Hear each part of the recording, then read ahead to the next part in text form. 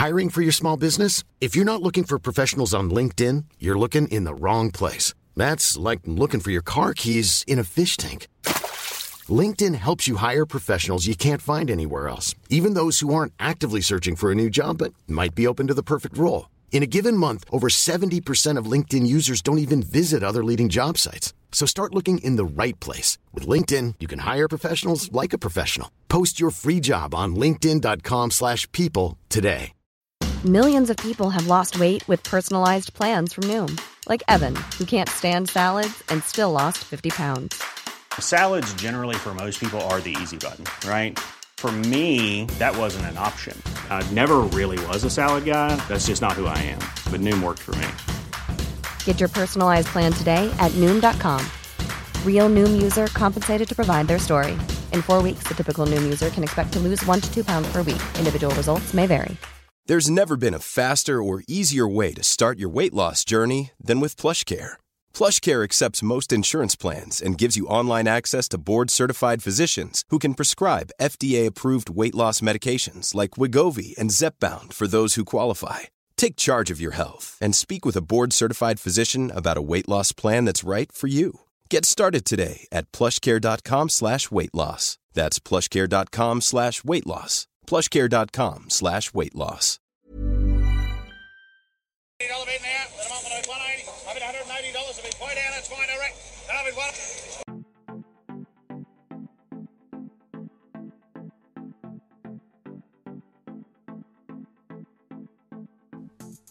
G'day and welcome to the Farms Advice podcast, where we discuss everything agribusiness and a new topic each week. On today's show, we've got Sarah Hayne, and we'll be talking about Australia's favourite summer fruit, well mine anyway, the Aussie mango. Sarah works with the Australian Mango Association and has had some excellent experience before landing her role. From volunteering as an agronomy advisor in the tropics of Laos in Asia for a year, she really got acclimatised with that tropical weather over there. There is a great episode to see how associations work closer with farmers and get the product on consumers' tables. I'll waste no more time, so let's get into it. G'day, Sarah. Excellent to have you on the podcast today. How's everything going up in Darwin? Yeah, good. We're just kicking off the wet season, and hopefully it's going to be a good one this year with the La Nina that the Bureau has announced. Does that impact Darwin too much with the wet season? Just makes it a bit longer. You mean in terms of mangoes or in terms of Darwin in general? It's just Darwin in general. Yeah, look, the last probably 2 or 3 wet seasons have been particularly poor. So I know there's definitely an increased chance of cyclones this season, but I think most people even farmers are looking forward to it because, the landscape really needs the flush out with the extra water this season. So I think it'll be good for everyone. Yeah, absolutely. And coming into summer, great timing. Yeah, exactly. So before we jump into it, could you just tell us a bit more about your story? We both went to UNE and just what you did after university. Yeah, sure. So I was actually born in northern New South Wales, but pretty quickly my parents, along with some of our other family, purchased a property in Western Queensland, northeast of Longreach. So spent most of my life out there. We have a pastoral grazing operation with merino sheep and drought master cattle. So my parents are still out there, and this is actually our 12th year of drought. So it's been a long 12 years, and it's really emphasized the sacrifices that my parents have made, and a lot of country parents make for their kids, sending them away to boarding school and letting them pursue other careers. But yeah, as you said, I was at UNE. I did a Bachelor of Rural Science. And since then, I've been in and out of different agricultural industries, working in the cotton industry. I had 12 months through the Australian Volunteers International Program in a very small country called Laos in Southeast Asia, doing some research around tropical forages. And now I'm based up in the Northern Territory with the Australian Mango Industry Association as the Industry Development Officer. How did you get your foot in the door for the mango industry? Well, funnily enough, I literally just found this job on Seek. I was still in Laos, just about to come home from my volunteer position, and I was just looking on Seek for some jobs, and this one came up, and then eventually I came home from Laos and spent about 3 weeks back on the farm with my parents. Anyway, had a couple of interviews, this job and a few others. Anyway, they offered me the job and said, "Can you be in Darwin next weekend?" And I said, Wow. Yes. So 7 days later, I was in Darwin. It's a quick way to get straight into the job. Did Darwin, like the weather, hit you pretty hard, or not coming from Laos? Yeah, I think Laos really prepared me, and I was really lucky because I started just before the start of the mango season. So that's about August. And that's the Territory's dry season. So beautiful, cool nights and low humidity. So it actually worked out really well. Definitely the first wet season was a bit sweaty, but you get to know fast that it doesn't really matter when everyone else is sweating just as much as you are. Yeah, absolutely. For your working up in the mango industry, what's your role that you play? So essentially, so my role is actually 2 really new roles in the industry. We're the peak national body for the mango industry across Australia. Our head office is based in Brisbane, and traditionally the mango industry has centred around Queensland. But in the last couple of years, we've really seen an increase in production, particularly coming out of the Northern Territory. So my role is one of 2 regionally based roles. So I'm based in Darwin for 12 months of the year, and I service the Northern Territory and also a small number of growers in Western Australia. And my colleague is based in Cairns, and she services all of the Queensland growers. Essentially, we're a combination of communications and extension officers. So some of the key roles that we play are collecting and publishing our industry forecast that we publish during the season to show production figures that are being dispatched to market. We also do some on-farm fruit testing using some near-infrared technology to test the dry matter content of fruit. And we also have an industry biosecurity surveillance program looking for exotic pests and diseases. Outside of that, we have a lot of other general industry development activities, such as hosting pre-season meetings, doing a lot of export registration for protocol markets like those in mainland Asia. Yep. So it's a pretty diverse role. Yeah, it sounds like you've got to really spread out yourself. But a good way to learn about the industry more and talk to the farmers who are actually producing the mangoes. Yeah, exactly. And this is my first time in horticulture through this role. So it's been a very steep learning curve coming from the traditional industries of livestock and broadacre. Definitely. For like the farmers, how closely do you work to bolster like new technology, new techniques of working for mangoes to become more efficient and productive? Yeah, so I guess through Horticulture Innovation Australia, which supports a lot of the horticultural industries in Australia, the overall goal of the strategic investment plan for the mango industry is to increase profitability for growers and increase the ability of the domestic and international markets to consume the growing production. So we work really closely. I would be talking to a lot of my growers very regularly, and during the season, probably once a week or more. We're always out there talking to growers about new chemical registrations, best practices, directing them to appropriate sources of information. I guess we're like a connection point because growers don't have time to go searching around for information if they're not sure where it is.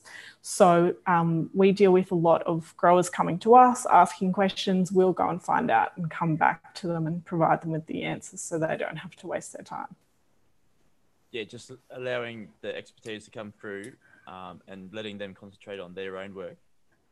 Yeah, exactly. You said earlier that Darwin was wrapping up for their harvesting of the mangoes. What are the production figures looking for 2020? Yeah, so I mean, for the early season varieties, so we've got a couple of major ripe varieties in Australia. So most people would be familiar with what people call the Bowen mango, but the actual varietal name is the Kensington Pride mango. We also have the R2E2s, the Calypsos and the Honeygolds. So generally the Kensington Prides and the R2E2s will come first. So they're sort of wrapping up in Darwin now, but we are still left with those later season varieties like the Calypso and Honeygold mangoes. And then essentially we follow the regions sort of further south, further into the season. So it generally starts off in Darwin, then we head down to Catherine, who's just started picking. Then we head over to Queensland, which sort of starts in the Burdekin, moves up to the tablelands in Queensland, and then moves down to southeast Queensland. And all the while we have some really small production areas going in Western Australia as well. How much mango do we produce, do you know? Yeah. So one of the key parts of my role, as I previously mentioned, is putting together the industry forecast. So we collect production data direct from growers and publish that for retailers, logistical partners, packaging partners.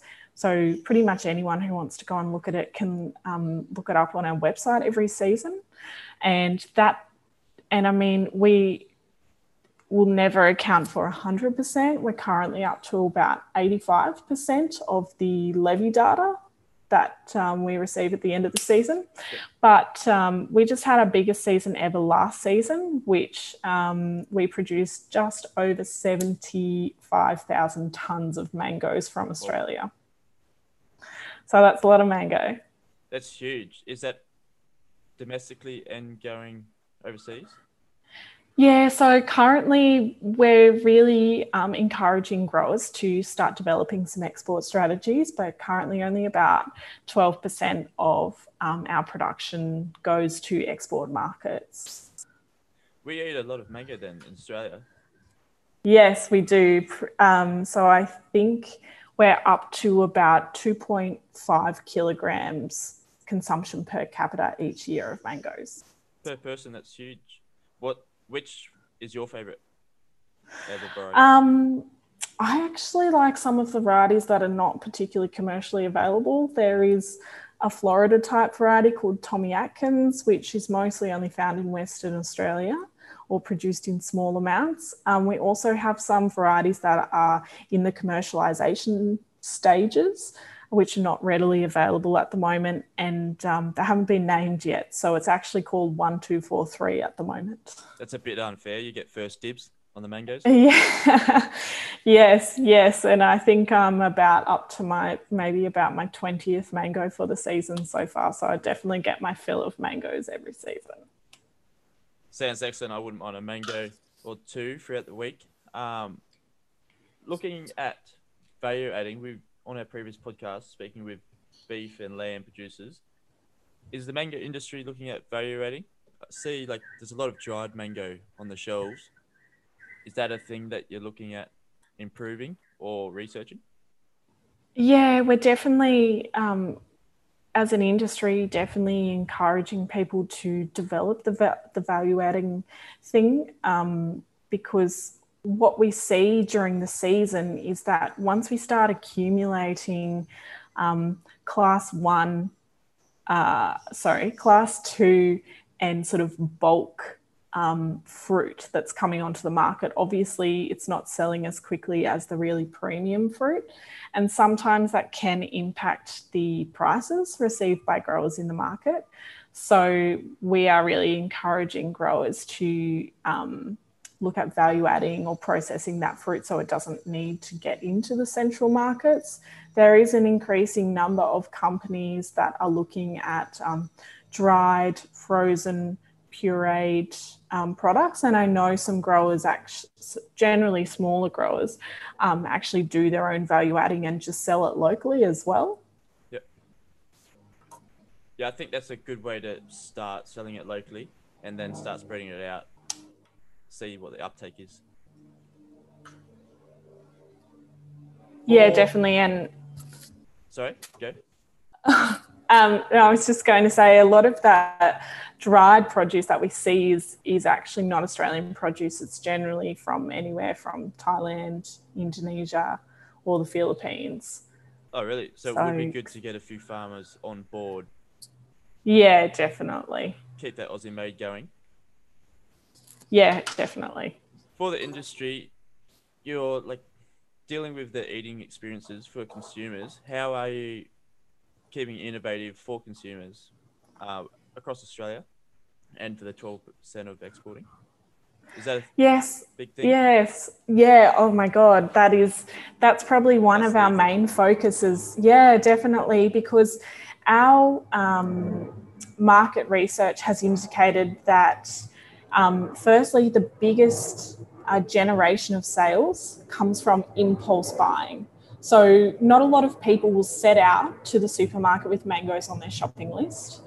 But if they get there and there is a massive, beautiful display of great looking fruit out the front of the store, then people are 82%. I mean, their drive will be about 82% driven by impulse buying of mangoes right there on the spot.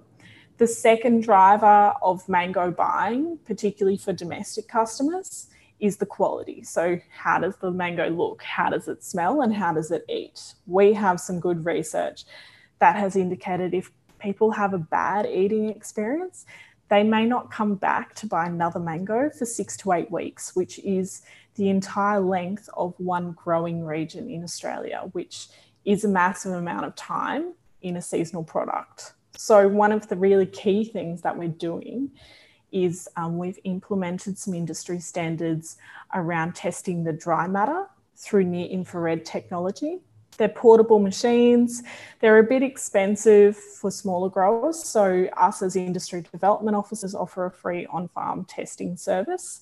Dry matter essentially indicates the level of physiological maturity of the fruit, and this is correlated with the end eating experience when the mango is ripened.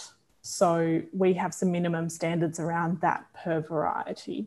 So that's been one of the key tools in the toolbox with improving the consumer's eating experience. Yeah, it's amazing like the impact if a consumer is turned off. I suppose like looking at the mango industry, we've had a mango man come down to Dubbo.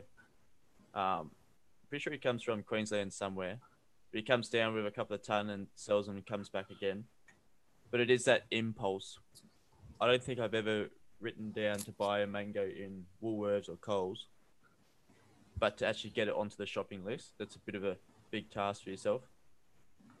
Yeah, and you have to be, we have different levels of commitment from consumers, and you definitely have to be what we call one of our wedded buyers who buys 7, 10 or more times during the mango season. So yeah, if you're not one of those very committed consumers, then no, it definitely won't be on a shopping list. Yeah, definitely. For like working with the bigger retailers for getting into the food, have you worked much with them at all? Like the big supermarkets?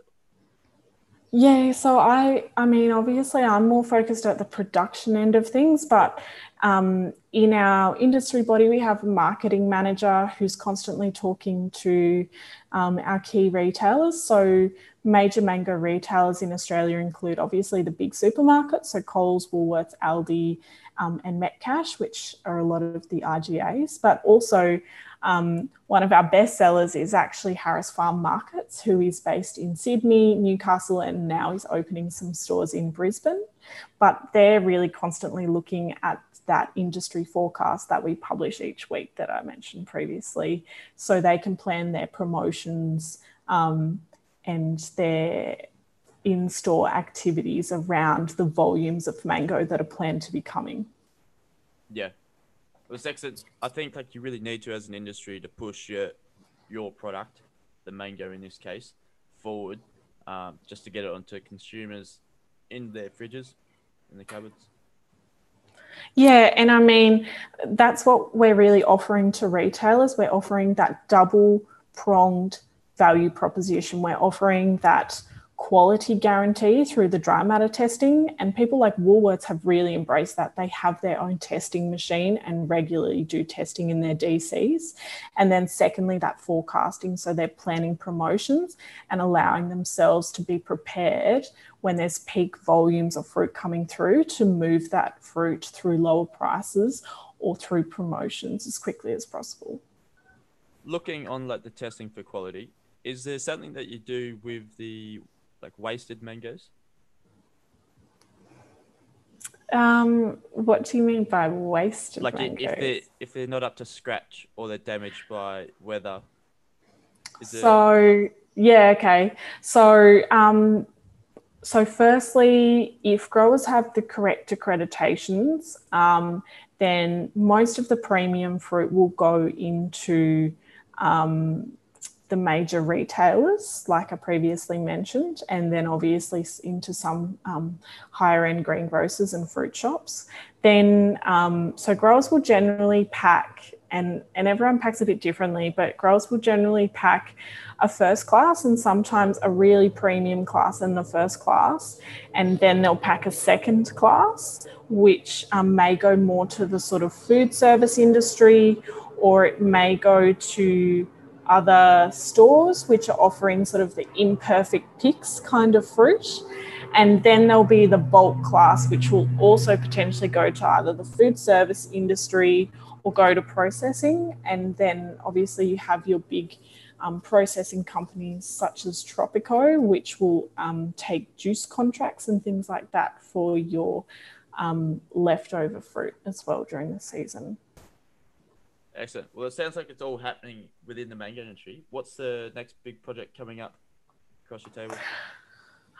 So I guess we're in the middle of mango season. So just keeping track of what's happening with the crop, keeping that forecast updated. So we're talking to the rest of the industry about what's happening, getting out there and testing that fruit before it's getting down to market, and making sure growers have all the information that they need to get the best fruit to market as they need.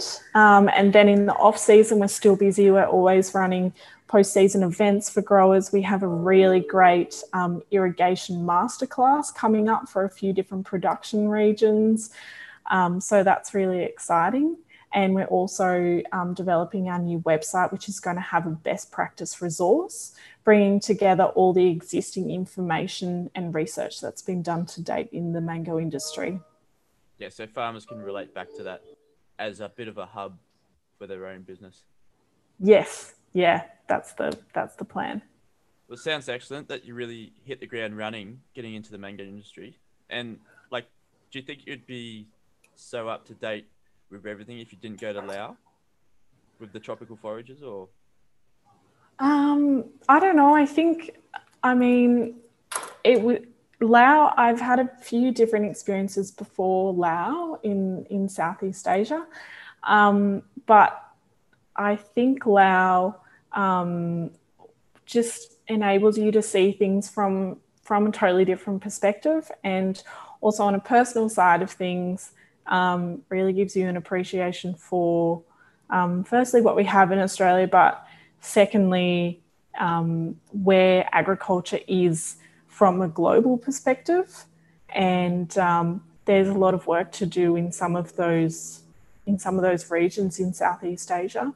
But it's great working in things like international development, because the smallest changes can make the biggest impact over there. Whereas in Australia, we're really just fine-tuning our production practices, so we don't get as much of an incremental return. But over there, the smallest things can, just make the biggest impact on people's livelihoods and businesses. Yeah, definitely. I think you wrapped that up excellently. The smallest changes can make the biggest impact. We might start to wrap it up there. Thank you very much, Sarah. For the podcast, who would you like to hear on here and why? It might be good to get like a mango farmer just to see their experience, how they're doing things. Yeah, definitely. I mean, it's a busy time for mango growers, but I think maybe in the off season it'd be great to maybe get one of our territory mango farmers on. There's a couple of really good growers that I can think of. One guy, Andrew Dalgleish, he's an organic mango farmer down in Katherine. He also grows organic asparagus. He's a really interesting guy. But outside of the growers, also maybe something a little bit different, I would recommend maybe Lydia Burton. She's a reporter with ABC Rural. I think she's based in Toowoomba now, but she used to be up here in Darwin, being a reporter for the Country Hour, and she's got some interesting stories to tell. Yeah, there's some superb suggestions. Have to get in touch for sure. How can we contact you as an industry, or even reach out to yourself? Yeah, so professionally, all of my work contact details and also my colleagues, you can find on the Australian Mangoes industry website. So we actually have two websites. We have an industry one for growers and industry people, and we have a consumer one. But on the industry one, you'll find my contact details, but you can also find me just at Sarah Hayne on LinkedIn, or also Hayne_SJ on Twitter. Excellent. Well, thank you very much for coming on the podcast. Good to get insight into Australian mangoes and to look into horticulture a bit more. I'm keen to do a bit more of horticulture. You're seeing quite beef and sheep dominant currently, but it'd be good to get you guys on board. Yeah, no worries. No, I just listened to your podcast the other day from Tanya at Neutrano, which was really interesting. So thanks for having me. She was really cool to speak to. And also good to see like different aspects of horticulture and you bringing the mango in. Yeah. Well, Neutrano actually has a mango farm up in Katherine here. So we have a bit to do with their staff that are associated with that farm as well. Oh, right. You'll have to let us know when your favourite mango drops. Yeah, yeah, definitely. Well, there's definitely plenty of mangoes going to market at this stage and will be for the rest of the summer. Sounds good. Thank you, Sarah. No worries. Thanks very much. Thanks for listening to the 22nd episode of Farms Advice Everything Agribusiness podcast. Hope you're able to take something away with you from this episode to improve your own enterprise, or at least start the conversation anyway. It's looking like a solid harvest for Aussie mangoes, so put a couple on your shopping list today. To find out the show notes, visit farmsadvice.com.au and follow us on social media at farmsadvice for further motivation. If you have any questions, we'd love to answer them on the podcast, so send them through. Please help me reach the 135,000 farms across Australia by sharing this podcast. Only if you liked it, of course. Onwards and upwards for agribusinesses in Australia. Tune in next week. Cheers.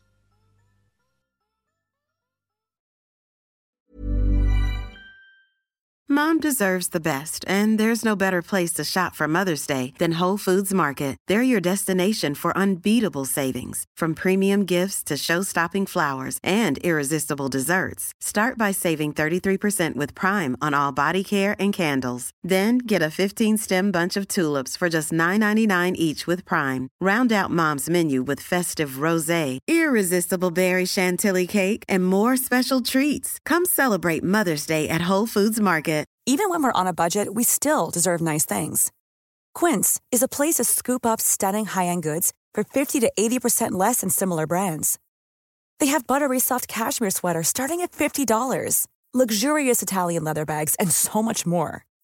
Plus, Quince only works with factories that use safe, ethical, and responsible manufacturing. Get the high-end goods you'll love without the high price tag with Quince. Go to quince.com/style for free shipping and 365-day returns.